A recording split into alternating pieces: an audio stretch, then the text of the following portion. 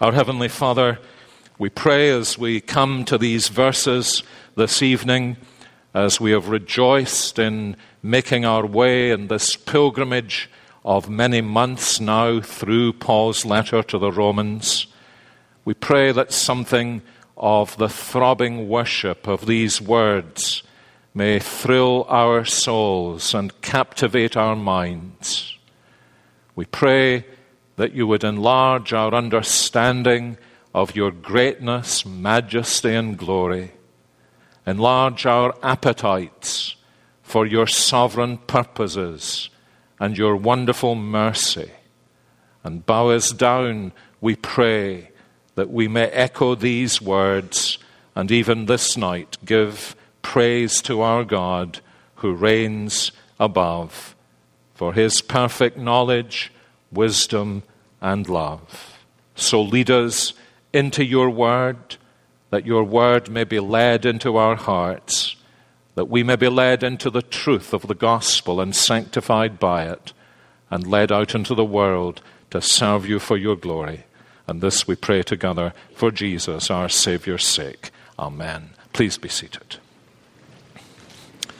Now, our scripture reading, as you know, from the end of Romans chapter 11 this evening, verses 33 through 36, and the passage you'll find in the Pew Bible on page 947, Romans chapter 11, verses 33 through 36.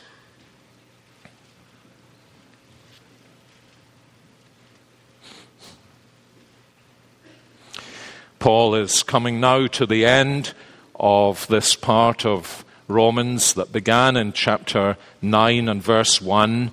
And over these last months, he has led us through the revelation of the mystery of God's purposes. And we have had cause to wonder at the greatness of our God. And now the Apostle Paul himself breaks out in exclamation. Oh, the depth of the riches and wisdom and knowledge of God. How unsearchable are his judgments and how inscrutable his ways. For who has known the mind of the Lord, or who has been his counselor? Or who has given a gift to him that he might be repaid? For from him and through him and to him are all things. To him be glory forever. We've come now, I think, after approximately 66 studies in these first 11 chapters of Romans to the end of Romans chapter 11.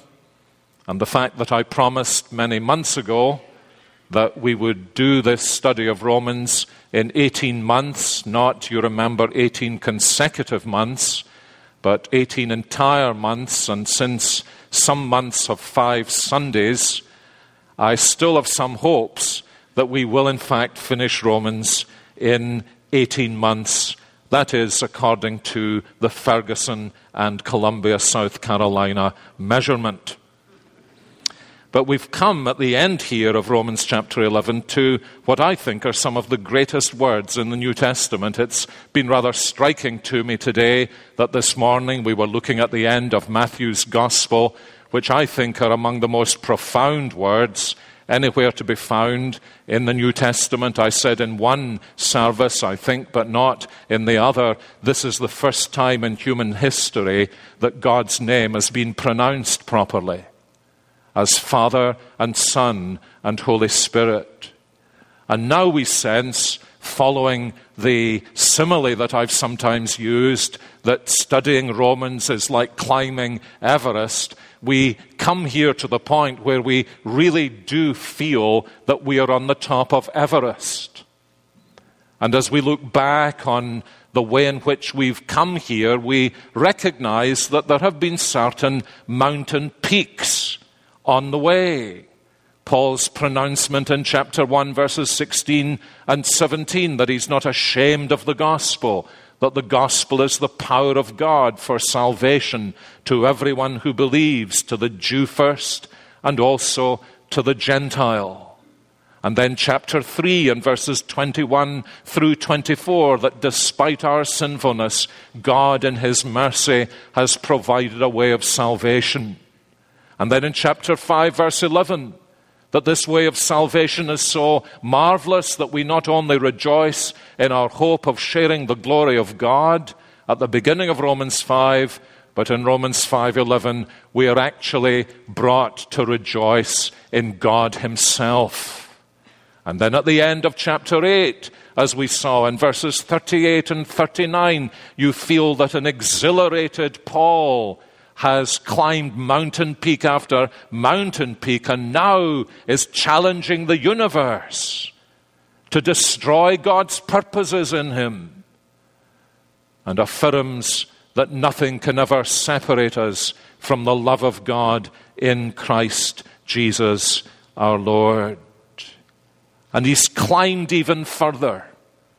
And as we have seen in these 3 chapters, these are chapters in which most of us need oxygen for the climb if we are to get to the marvelous climax that he announced in verse 32 as he surveys the way in which God has dealt with Jew and Gentile throughout history and is dealing with them, as he says, in contemporary history and will deal with them in future history. It's as though he gets his arms all around his announcement in chapter 1, 16 and 17 that the gospel is for both Jew and Gentile, by affirming that God has consigned all to disobedience.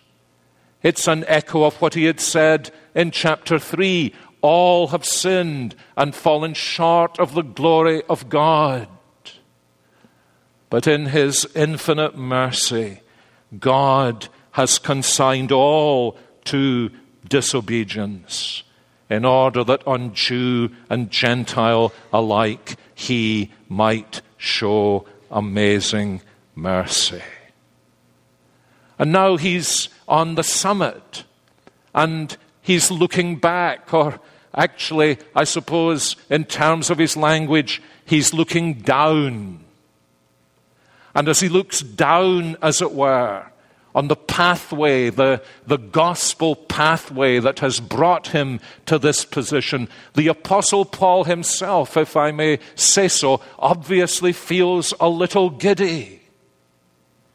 And he says, and this is so unusual for him, he says, "Oh."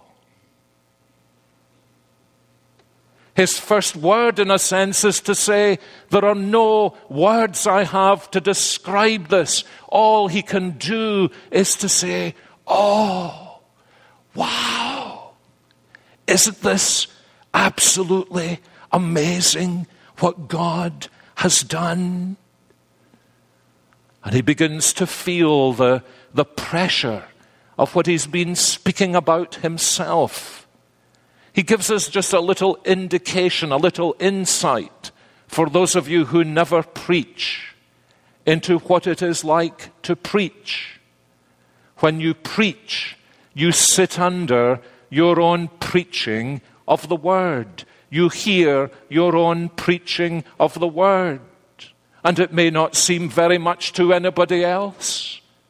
But even if it doesn't seem very much to anybody else, inwardly you are saying, "Oh, wow.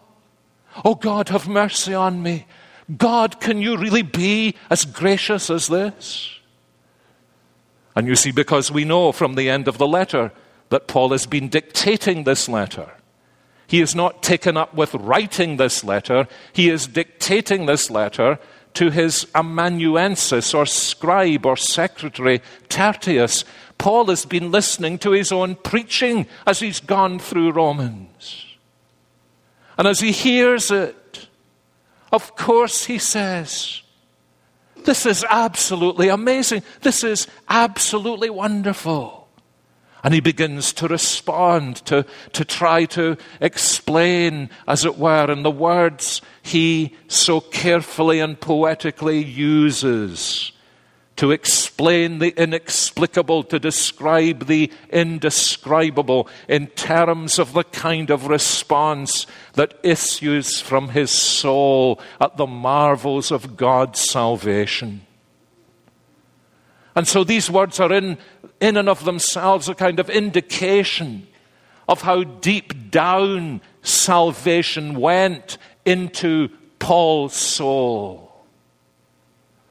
I think we have indications from what he says about himself before he became a Christian that his emotional life was constrained and restricted and narrowed, and there was a certain driving, somewhat proud, bitter spirit in him before he was brought to faith in Jesus Christ. But what we see beginning to emerge in the story of his life is that God is stretching him not only intellectually and mentally to understand the gospel, but God is stretching him emotionally so that his emotions and affections may be capacious enough to respond to the glories of the gospel. That's what the gospel is supposed to do for us, my dear friends. It's supposed to make us say, oh, wow, touching our affections and thrilling them and normalizing them so that we respond to glorious things with a capacious sense of wonder and astonishment and amazement that God would be so gracious to us. And this is precisely what he's doing in these marvelous 4 verses that bring Romans chapter 11 and this whole section to a conclusion. And there are really, well, there almost always are with Paul, aren't there? Or at least there almost always are with Paul when preachers are preaching on Paul. There actually are 3 things here in particular for us to notice. The first, and the one I want to spend most time on, is the way Paul exalts. He exalts, he is on tiptoe at the depth of God's understanding. Oh, he says, the depth of the riches and wisdom and knowledge of God. I think he means here actually, oh, the depth of the riches of the wisdom and knowledge of God. How unsearchable are his judgments and how inscrutable his ways. It's a marvelous way to put it, isn't it? Oh, the depths. I mean, you might have thought he would have convenienced me a great deal with my Mount Everest simile if he had said, oh, the heights. But you see, he's on the heights. And he's looking down. And he's saying, oh, the depths. This is amazing to me. And you sense immediately he is now in a different place from where he started in Romans 9:1 and in Romans 10:1. When his heart was so focused on the needs of his kinsmen according to the flesh that all he could feel was brokenheartedness. And brokenheartedness is a genuine part of the affections of the true believer, but it's not the only part of the affections of the true believer. And so this man whose heart has been broken and bleeding, who has wept tears for his kinsmen according to the flesh, is now being gloriously stabilized by his understanding, however limited he feels it is, of the sheer marvel of the ways of God in history with his people, having consigned all to disobedience. He is now promising that he will show mercy. It was the great Augustine who said about this kind of thing, I see the depths, I cannot reach the bottom. And that's the thing about God and his ways. We come to a sense of him. We come to know him. We come in a sense to understand him. But we recognize that our understanding is true but limited. It's creaturely understanding. It's consistent with who God is because it's based on all that God has revealed of himself. But as we gaze into the face of God in Jesus Christ and say, Heavenly Father, I know you through your Son and by your Holy Spirit, we also say, oh, the depths. I'll never get to the bottom of this. I'll never be able to put my arms round all this and my creaturely mind contain the wonders of it. Because, as he says, even as I look at what God has done in history, I'm constrained to speak about the riches of his wisdom and knowledge. Now, he's really speaking there about two sides of the same coin, really, isn't he? There is a difference between knowledge and wisdom in Scripture. Knowledge, of course, is understanding, and God has all understanding. Knowledge is the appropriation of information, and God knows all things. But wisdom is knowledge put into practical use. There are many people who have knowledge and don't know what to do with it, and they have no wisdom. There are people who ace their exams in college, but they're fairly hopeless in the workplace. And so there are many employers who never employ the top percentile of college graduates because they suspect from the statistics that they won't know how actually to do the thing in practice when they come into the workplace. But God has all knowledge. Nothing is hidden from his understanding. He knows all things, and he knows all things about me. He knows things about me I do not yet know about myself. He knows me through and through. He has known me from my mother's womb. There is no detail of my life, no idiosyncrasy of my personality that isn't thoroughly known by him. Just as we hated it when we were younger, but now realize it when we were older, our parents knew us better than we knew ourselves. And it was very irritating until we sweetly submitted to them. And God knows us better than ourselves. And it is very irritating until we sweetly submit ourselves to him.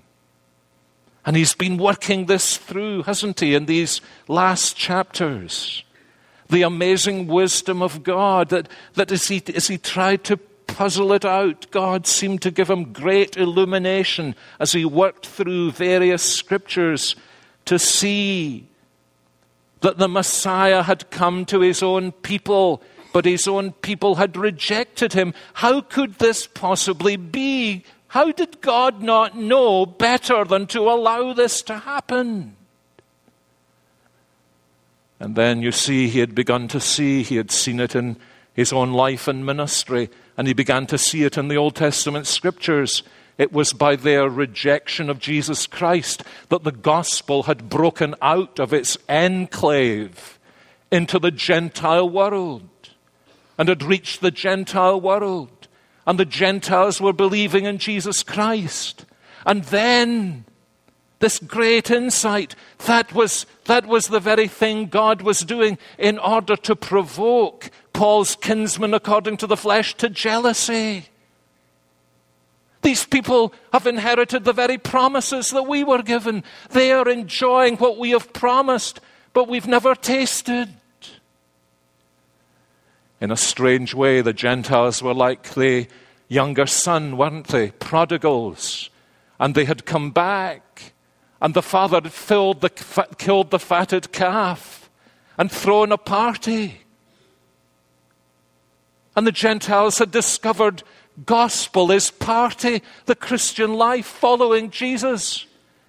is joy and peace in believing, yes, with all the struggles, all the hardships, all the persecutions.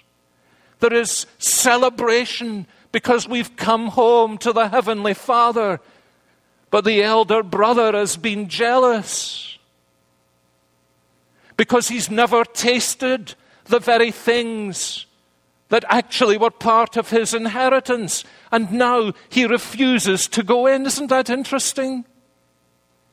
That Jesus said that to his own Jewish people. He told the parable of the prodigal son because there were people in his congregation who were saying, these people shouldn't be inheriting our promises. They're supposed to be for us.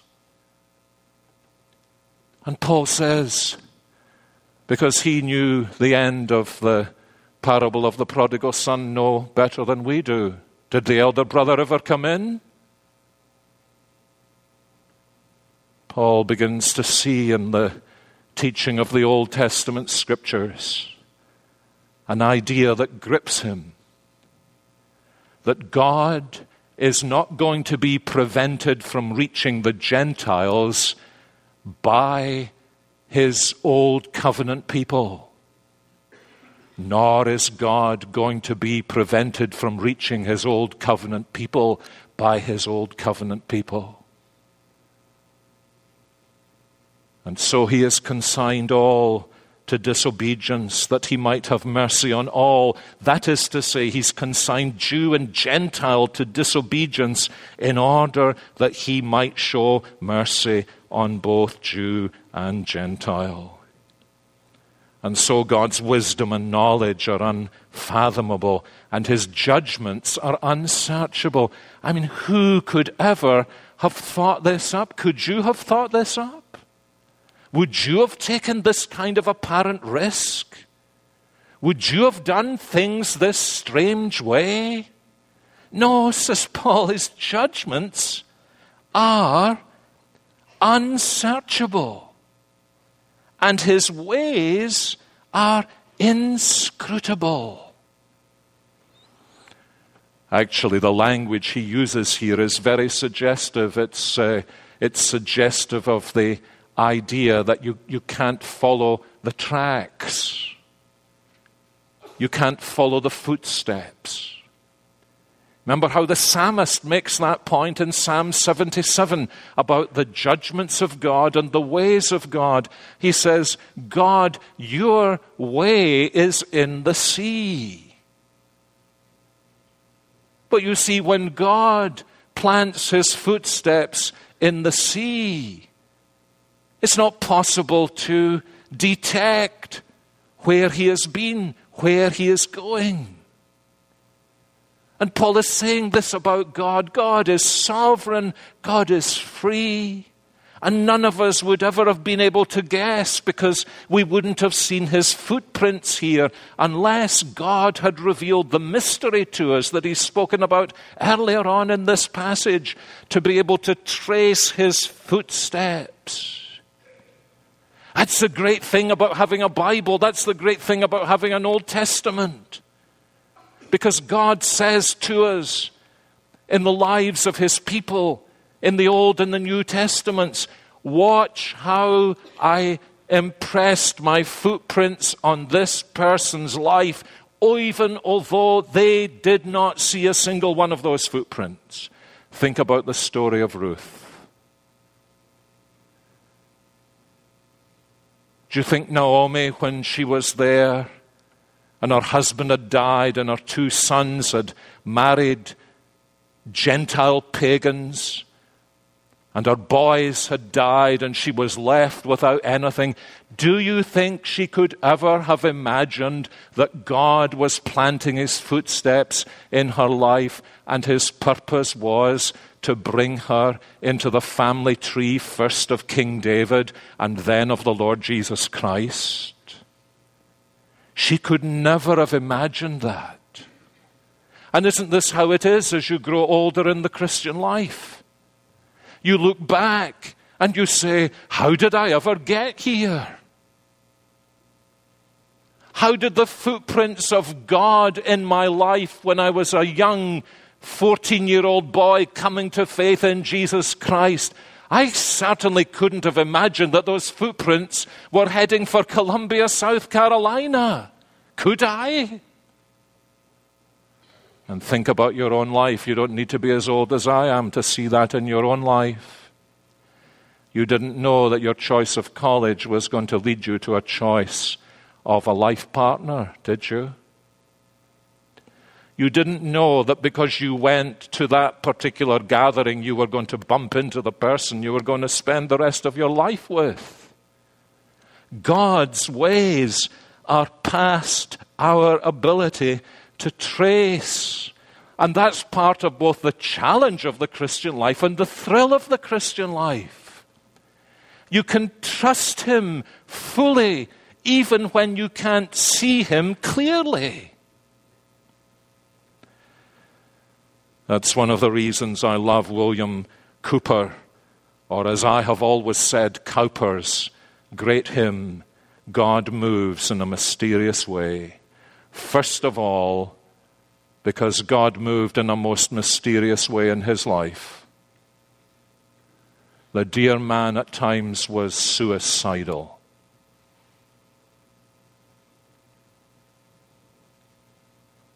His life was saved on more than one occasion by dear John Newton.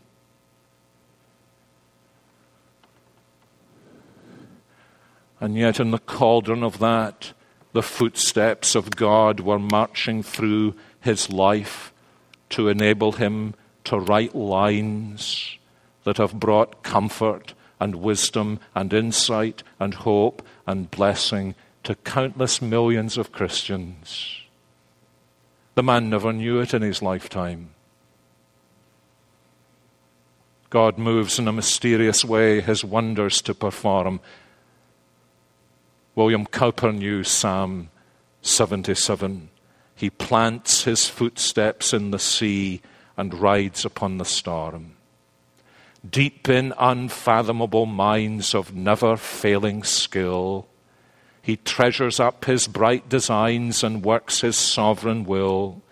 Ye fearful saints, fresh courage take. The clouds ye so much dread are big with blessing and shall break in mercy on your head. And then this, judge not the Lord by feeble sense, but trust him for his grace. Behind a frowning providence, there hides a smiling face. Blind unbelief is sure to err and scan his work in vain. And then this, get this, God is his own interpreter. God is his own interpreter, and he will make it plain. You see, when that means something to you, you understand why Paul here exalts in God's purposes. And you notice what he says about this, verse 34. He says, so God doesn't need any counselors. Who has known the mind of the Lord, or who has been his counselor? Not you or I, my friend. For all the temptation we have to say, sometimes you hear this in prayer gatherings actually. It's always very amusing, and the person who does it never notices it. They begin to tell God what he needs to do, as though they were his counselor. I have a friend, he's a lawyer. I think he must be retired now, and he has that British lawyer characteristic that led him to pray one day in a prayer meeting with reference to the morning newspaper. You wouldst have seen, Lord, in the newspaper this morning. Some of us hoped that the roof would open up and a voice of Charlton Heston proportions would come down and say, I take a different newspaper from that, my friend. We don't need to counsel him. We can't counsel him. Why doesn't he need a counselor? Because his ways are perfect. That's why he doesn't need a counselor. Because his ways are absolutely perfect. And he has absolute confidence in his own ways. Now, you don't have confidence in his ways. That's why we murmur and complain and say, God, what are you doing? Get me out of this mess. I don't like this. But he has perfect confidence in his ways. He knows exactly what he's doing in your life. And, says Paul, nobody has ever given him a gift that he might be repaid. What does he mean? He means with God, it's all give to you. He's never in debt to you. He is no man, no woman's debtor. And you notice, we'll not linger on this, you can do this for your homework. Do you notice how just incessantly he keeps pulling these passages of Scripture out of the Old Testament to prove the points he's making? One of them, of course, from the great 40th chapter of Isaiah, when Isaiah is looking forward to the people in Babylon being delivered from their terrible exile, and they're poor and they're weak and they don't have the strength to be delivered from Babylon. How can this possibly happen? It's because God is confident in his working, is perfect in his planning, and is gracious in his saving. And also from Job as he wrestles with the purposes of God and says to God, God, there's something going wrong here in the way you're dealing with me. There's something not right here. And eventually he's brought to bow down before God and to recognize, as for our God, his ways are perfect. That's a wonderful place to be. It's a wonderful place to be tonight. It's a wonderful place to be when things are going right. It is a vital place to be when things are going wrong. To learn to exalt in the depth of God's understanding and come to recognize that his ways are not our ways and his thoughts are not our thoughts, but as high as the heavens above are above the earth. So different are his thoughts, his plans. Would you have planned your life the way you did?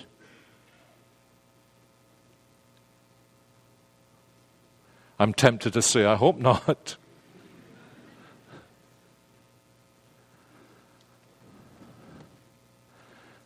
Isn't it a great thing to be a Christian?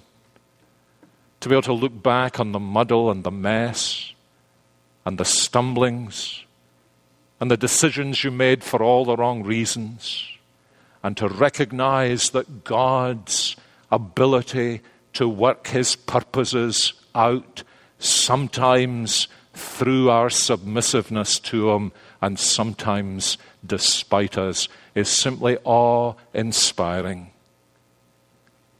The young man or young woman who has a grasp of this can never be moved. You see all the pressures that are brought to bear upon us in our contemporary world, the peer pressure. It can do very little to the young man or the young woman who is stabilized by this. As for my God, his ways are perfect. I need no other counselor. I need no other wisdom than the counsel he gives me in his word and the wisdom he gives me in the pages of Scripture. And so these pressures, to some extent, can become water off a duck's back to me. Because people who bring those pressures upon me don't realize that I am unspeakably rich in the wisdom and sovereign purpose of my Heavenly Father, and nothing will move him from bringing his purposes to his own gracious conclusion in my life. Oh, the depth of the riches of the wisdom and knowledge of God. And that leads him, secondly, to say something in verse 36a about the sovereignty of God's ways. The sheer depth and wonder of God's understanding, the sovereignty of God's ways. He says, for from him and through him and to him are all things. You don't need to be a rocket scientist to memorize that, do you? That all things are from him. Do you understand that the simplest Christian believer has a clearer understanding of the cosmos than the most brilliant scientist who isn't a believer? The most fundamental question that irritates the unbelieving scientist is this. Actually, it's an ancient philosophical question. How can I find a point of unity in a situation that's full of diversity? The greatest philosophers and the greatest scientists of the past and the present have all sought to press towards that. You see that, for example, in the work of Stephen Hawking, this passionate concern to try and find some principle, something that will hold together the diversity of things in a unity so that we can actually speak about there being a cosmos and that we're not lost in total randomness. And the simplest believer is able to say, all things are from him. And therefore, although I don't know everything about everything, and I don't know everything about anything, I know something about everything. I know where it came from. All things are of thee, O God. And I understand that includes my salvation. It is of him, for from him and through him. You see, he moves, as it were, from sovereignty in giving to sovereignty in superintending. All things come to pass through him. He's not lost control of the universe. He is superintending the universe. How can we be sure that that's true when everything seems to go wrong in our lives? We look at the cross. And there we see everything seeming to go wrong in God's life. Until we understand that our Lord Jesus Christ, as Peter says, was crucified by the determinate counsel and foreknowledge of God at the hands of wicked men. And we rest at ease. And we know that all things are through him. And then we understand, and this can be the most testing thing, that all things are to him. That all I am, all I have, all that happens to me at the end of the day is to tend towards him in some respect. It's for him. At the end of the day, it's not about me. I've never forgotten the minister of the daughter of one of my colleagues, Richard Gaffin. His daughter died of cancer when she was still a young woman with young children. And I remember her minister saying how at the end of one of the worship services she was wrapped up to try to keep her now frail body warm. And as he spoke to her at the end of the service, this is one of the ways those who suffer bless their ministers more than their ministers bless the sufferers. She said, "It's not really about me, is it?" You see, she got it in all the mystery of it. This too can be for him. And that's why Paul moves seamlessly to this third thing. Having exalted in God's extraordinary understanding and touched in an explanation of God's sovereign ways, he cannot but extol God's glorious name. To him be glory forever Amen. And here's the thing. That's the Father's purpose. That's the Son's purpose. That's the Spirit's purpose. And amazingly, that's our purpose as Christians too. What is man's chief end? To glorify God and to enjoy Him forever. God's chief end is to glorify God and enjoy Him forever. Man's chief end is to glorify God and in glorifying God, enjoy God forever, so that we may come to the enjoyment of God Himself. And that, in a nutshell, is what Paul has taught us in Romans, isn't it? Do you remember how in chapter 1 and in verses 21 to 23, he said our problem is this, that we've exchanged the glory of God for idols in our lives.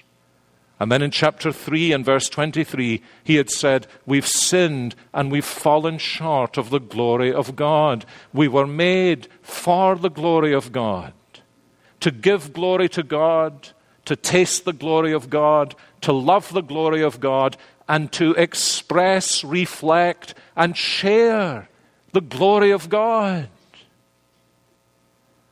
And now, because the Lord of glory has come into the world and taken our guilt and taken our shame, says Paul in Romans 5, now at last, through faith in Jesus Christ, we rejoice in the hope of sharing the glory of God. And Paul says in Romans 8, we begin to understand that even the purpose of our sufferings is that we might suffer with Christ in order that we might be glorified together with Christ. God's chief end is to glorify God. God's chief end in our salvation is that we might glorify God. And it's almost as though the Apostle Paul is saying that God does all this in order that He might say to us, now, my child, come and taste some glory. Have you ever tasted glory? You know, when you've left church one Sunday and thought to yourself, that was glorious. Didn't it have a great taste? Didn't it taste better than anything you'd ever tasted in the world? Didn't you understand why it is that Christians used to say that non-Christians have no taste for spiritual things?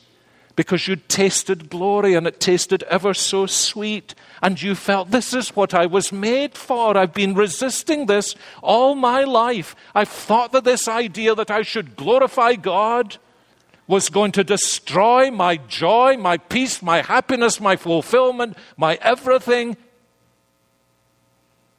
And now that I taste this glory, I've become a glory addict. I long to taste more of the glory of God. And I want to say, Soli Deo Gloria. This makes me speak in tongues, or one tongue, Latin. To God alone be the glory. Those of you who are musicians in the congregation, and Mr. Miller knows this better than anyone else, know how Bach often used to put these three letters at the end of his compositions. S, D, G. Soli Deo Gloria. To God alone be the glory. You could do that. I'm not suggesting you try the composition, but you could do that in your life, couldn't you? what you're going to do tomorrow. Leisure, school, hospital, whatever you're going to do, you could write in these letters, SDG, and really mean it, because you've discovered this is what you were made for, and this is what the gospel produces in your life. Oh, oh, oh, oh, oh, the depth of the riches and the wisdom and the knowledge of our God. To him alone be the glory. Our Heavenly Father, keep us breathing the atmosphere of the heights even when our lives plummet into the depths. And give us such a taste for your glory that when at the last we are brought into your presence, we may be conscious there sufficiently of our past experience of you to say, Father, I think I've tasted this before. Keep us, Lord, we pray, serving you, loving you, especially any of us for whom the clouds seem to be full of frowning providences. Help us to trust you. Help us to know that you are in sovereign control of every detail of our lives, and so secure us by your truth that the taste of your presence itself will seem to us to be a taste of glory. And this we pray in Jesus, our Saviour's name. Amen.